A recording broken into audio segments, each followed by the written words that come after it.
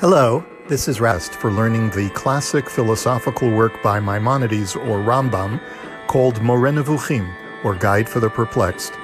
This text has been studied for centuries by great scholars, Jewish and non-Jewish alike. It seeks to reconcile Aristotelian and Neoplatonic philosophy with the Torah of our people and is considered the perfect entree for reconciling one's spiritual and rational personas. Join me for half-hour installments as we explore the text together.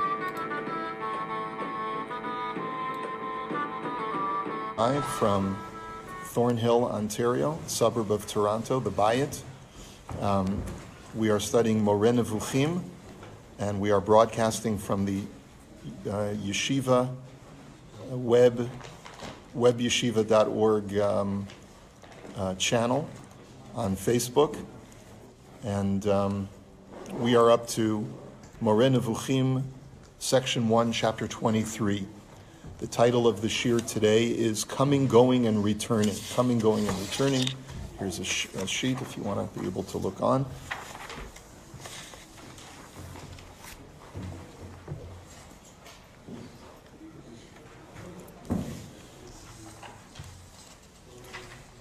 The continuity to last week's chapter 22, was that the Rambam had explained the verb bo, or bi'ah, coming.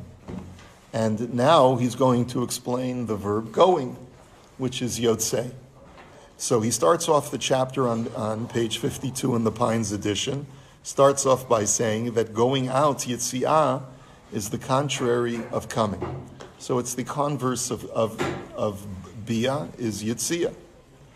The term is used to denote the going out of a body, which may be a living being or not, from a place in which it rested to another place. You with us? Chapter 23. There we go. Oh, sorry. Okay. So, therefore, when you talk about something being yotzei, it's a physical movement from being in one place and leaving that place and going to another place. You say the person left, the person was yotzei. Fine. Thus, so some examples. Heim yatsu et ha'ir lo hirchiku, from Genesis 44:4. The brothers of Yosef left the city. They had not gone far.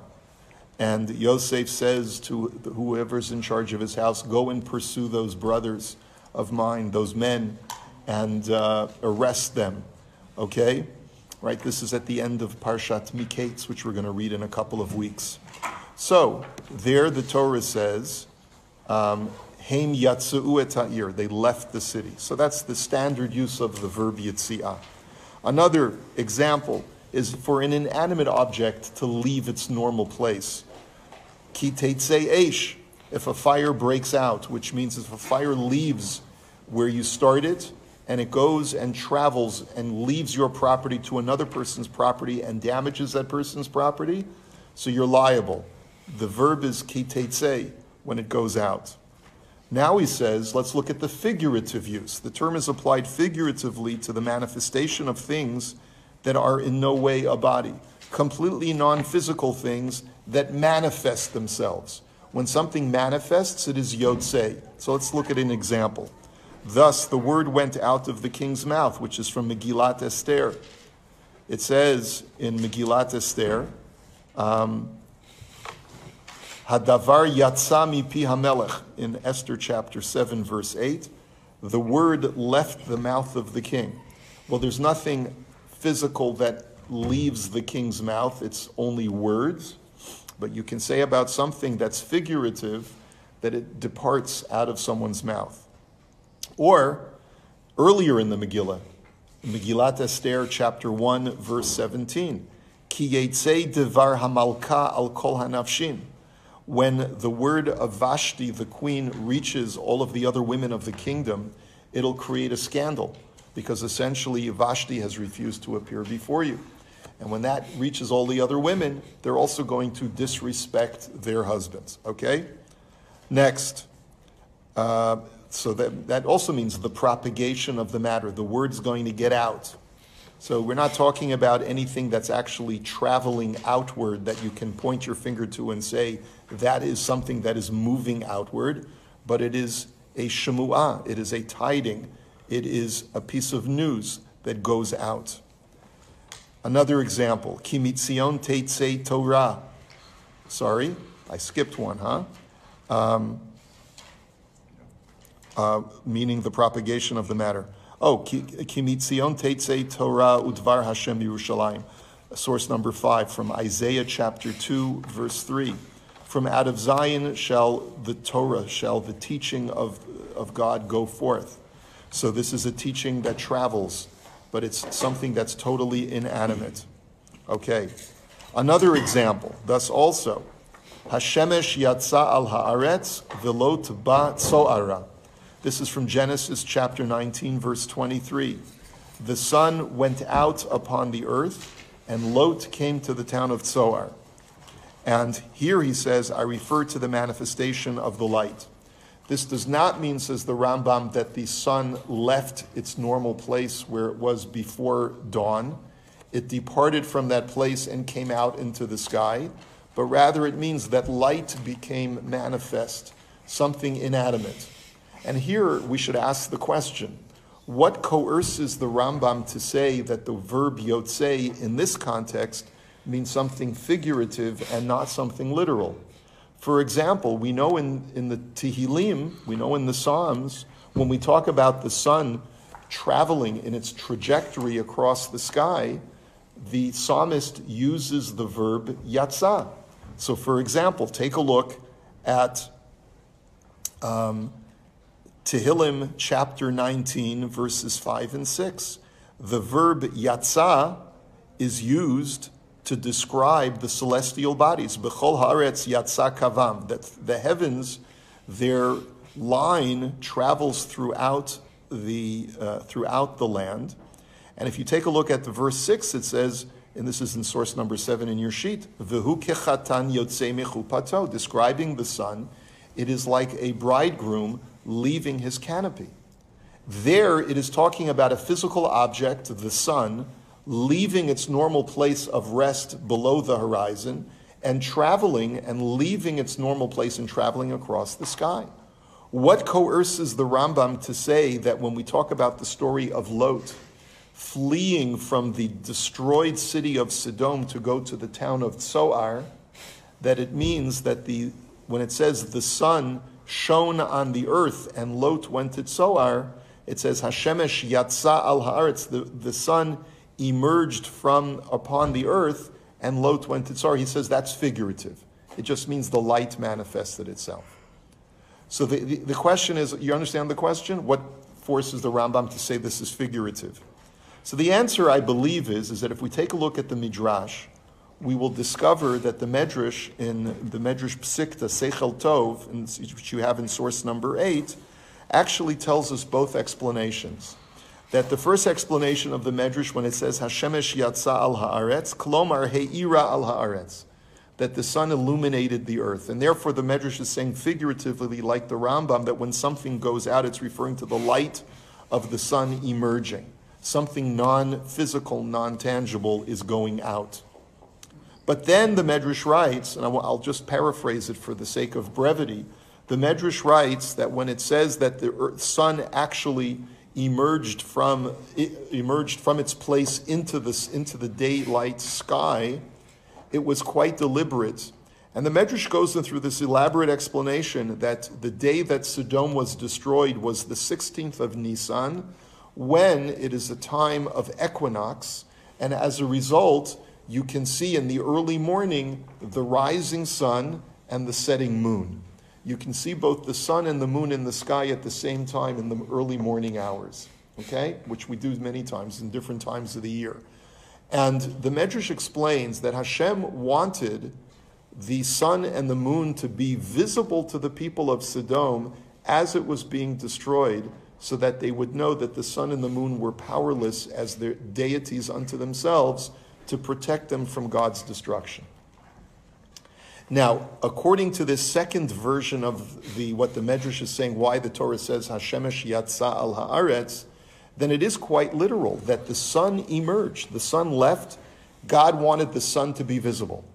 But that's a midrashic interpretation that the Rambam seems not to accept. And it seems quite clear then that what the Rambam is essentially saying is, without taking the Medrash into account, there's no rhyme or reason why the Torah should have to tell you that the sun was in the sky, moving along its trajectory, for us to know that Lot went to Tzoar. What is relevant is that it became light, the light of day shone, and that's when Lot went to Tzoar. Now, what is the relevance of that? And therefore, it's supposed to be taken figuratively, but what is the relevance of the fact that the light was already out? So here we refer you to a number of commentaries. The one that I think is most relevant to our discussion today is that of the Chumash Ha'amek Davar, written by the Netziv, Rav Naftali Tzvi Yehuda Berlin, who explains that originally the intent of the angel was to begin the destruction of Sodom with the rising of the sun, with the dawn's first light. However, he couldn't, this angel, because Lot needed to first flee from Sodom. Lot was fearful of fleeing from Sodom until he saw day's light.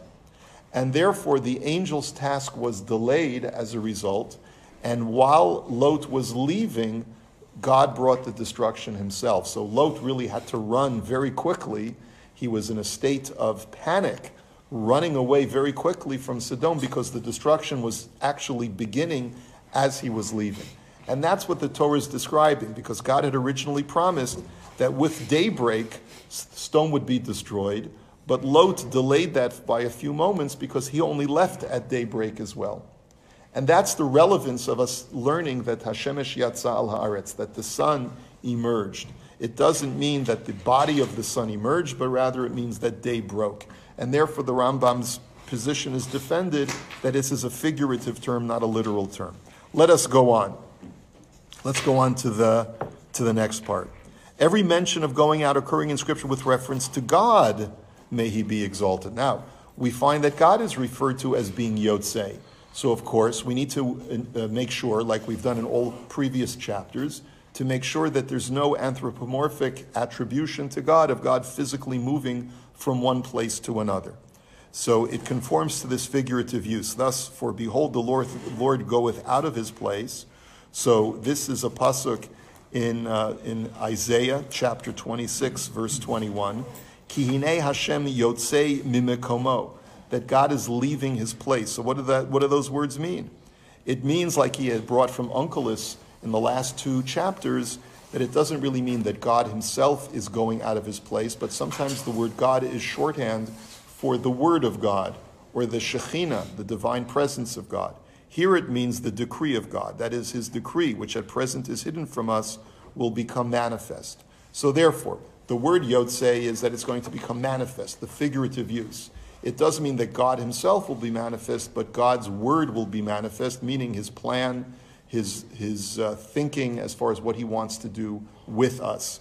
And that's what Isaiah is talking about, is that Lifkod Avon Yoshev Haaretz Alav,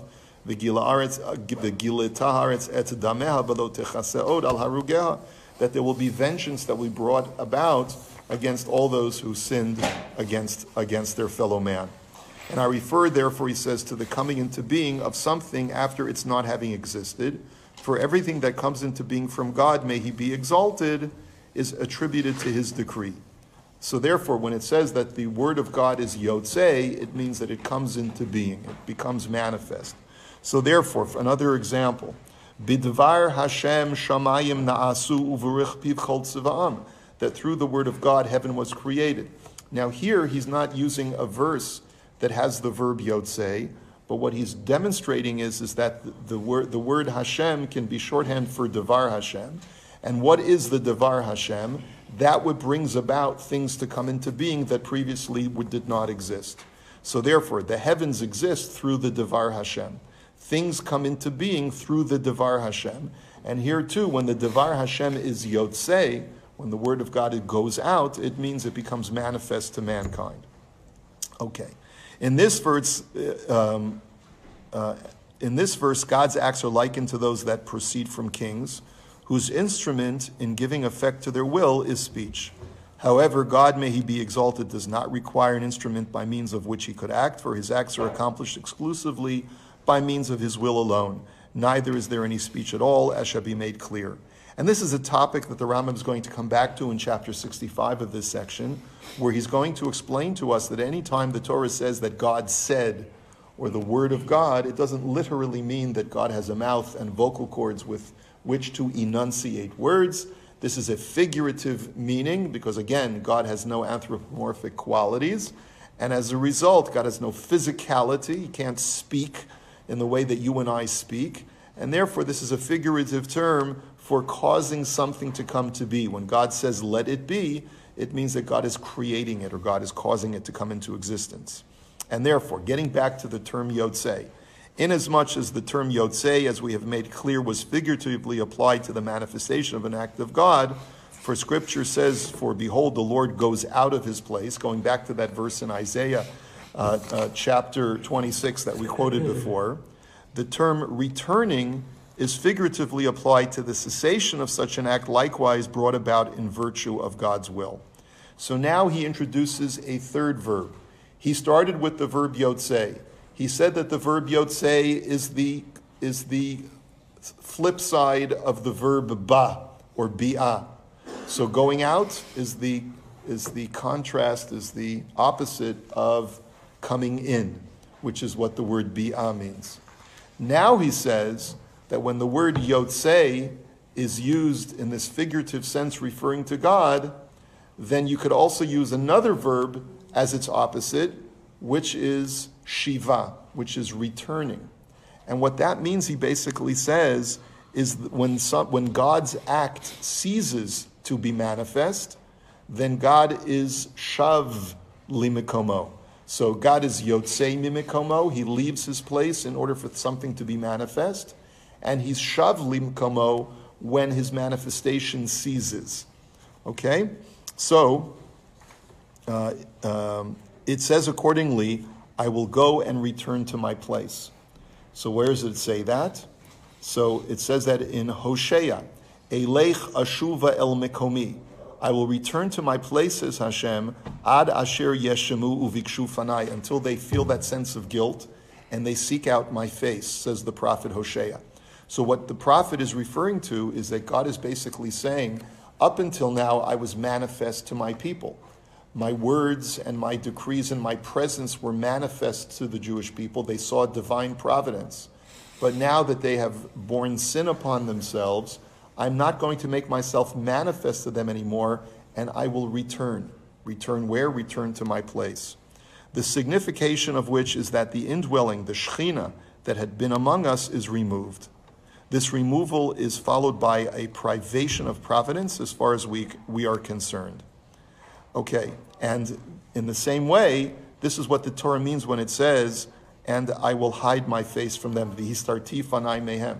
In other words, what the Rambam is saying is that when the Torah speaks about what we call hester panim, God hiding his face, removing his divine providence from the people, it's the same thing as God saying, I'm going back to my place in the prophet Hosea. For a privation of providence leaves one abandoned and a target to all that may happen and come about, so that his ill and his will come about according to chance. So anything good or bad that happens to a person seems to be haphazard, not having any pattern of following any kind of rhyme or reason. That's what we call hester panim. And when God says, I will hide my face, he means that the world will occur haphazardly around you, things will happen haphazardly, and that is a sign that I'm no longer in your presence, because when God is in our presence, we feel divine providence. We feel causes and effects happening because of good that is done or bad that is done, and then divine reward and punishment. So that's what it means when Hosea says that God says, I will return to my place. It is to this that it refers in its dictum, I will go and return to my place. That's the end of the chapter. So there are a couple of things I want to point out.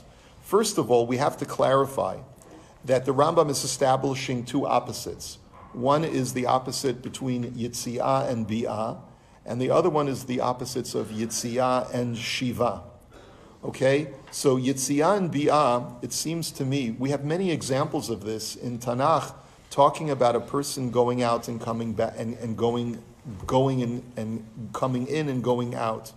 One of the ones that we find in the Chumash is at the very end of the Torah in Parshas Vayelech. Moshe says to the Jewish people, he says, I am Vayomer Alehem in Deuteronomy chapter 31, verse 2, which is not a verse that the Rambam quotes.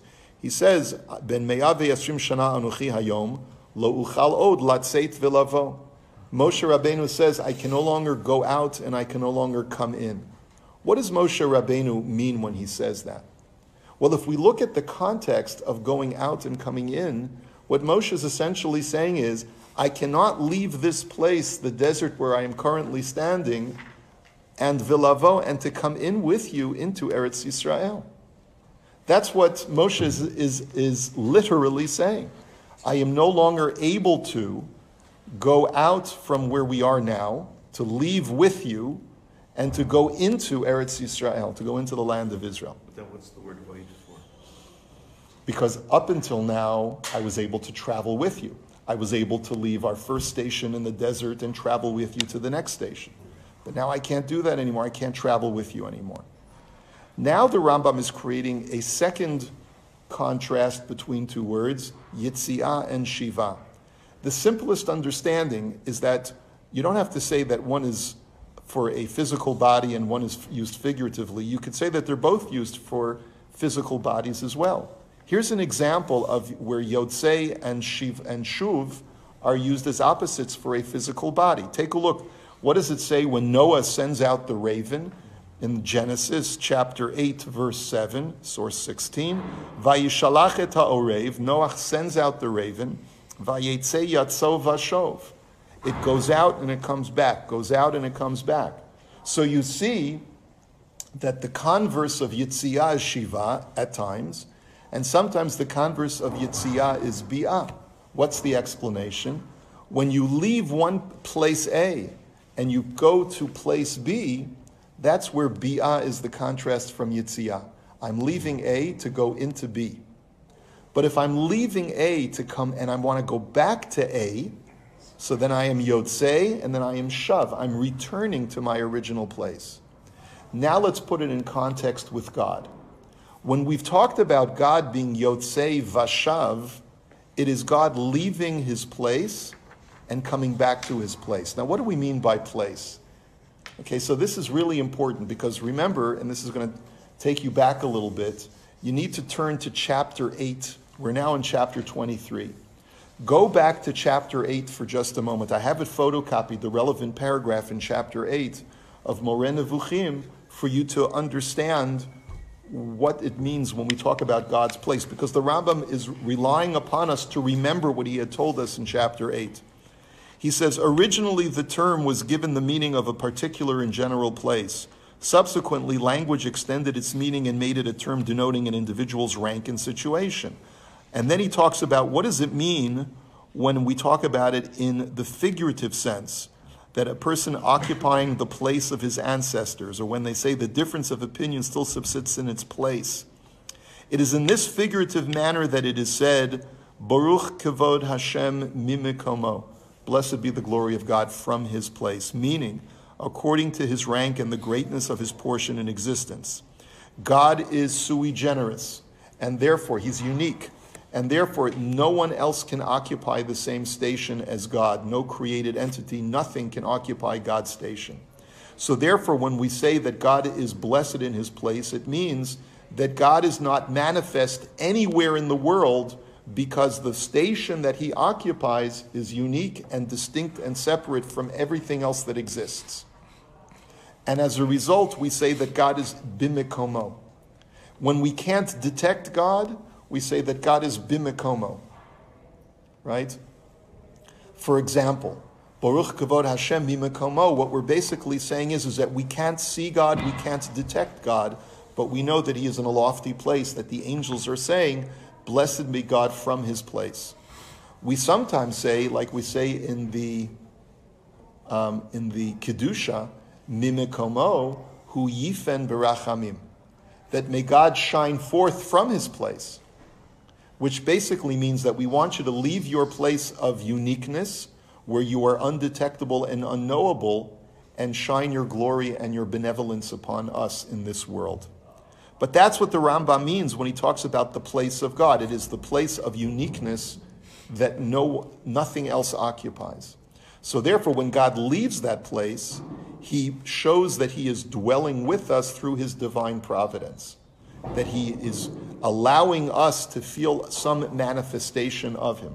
When he goes back to his place, as the prophet Hosea says, that God will hide himself from us by going back to his place, it means that he's resuming that station that is unique and unknowable to mankind, because that is really God's true essence and true station in existence, to be completely unknowable and unconnectable to anything else. But in any event, he's in Mekomo, he's in his place. God is b'Mekomo, and sometimes he leaves his makom when he wants to make himself manifest to mankind. And when he wants to hide himself from us. He's shav li'Mekomo. He goes back to his place.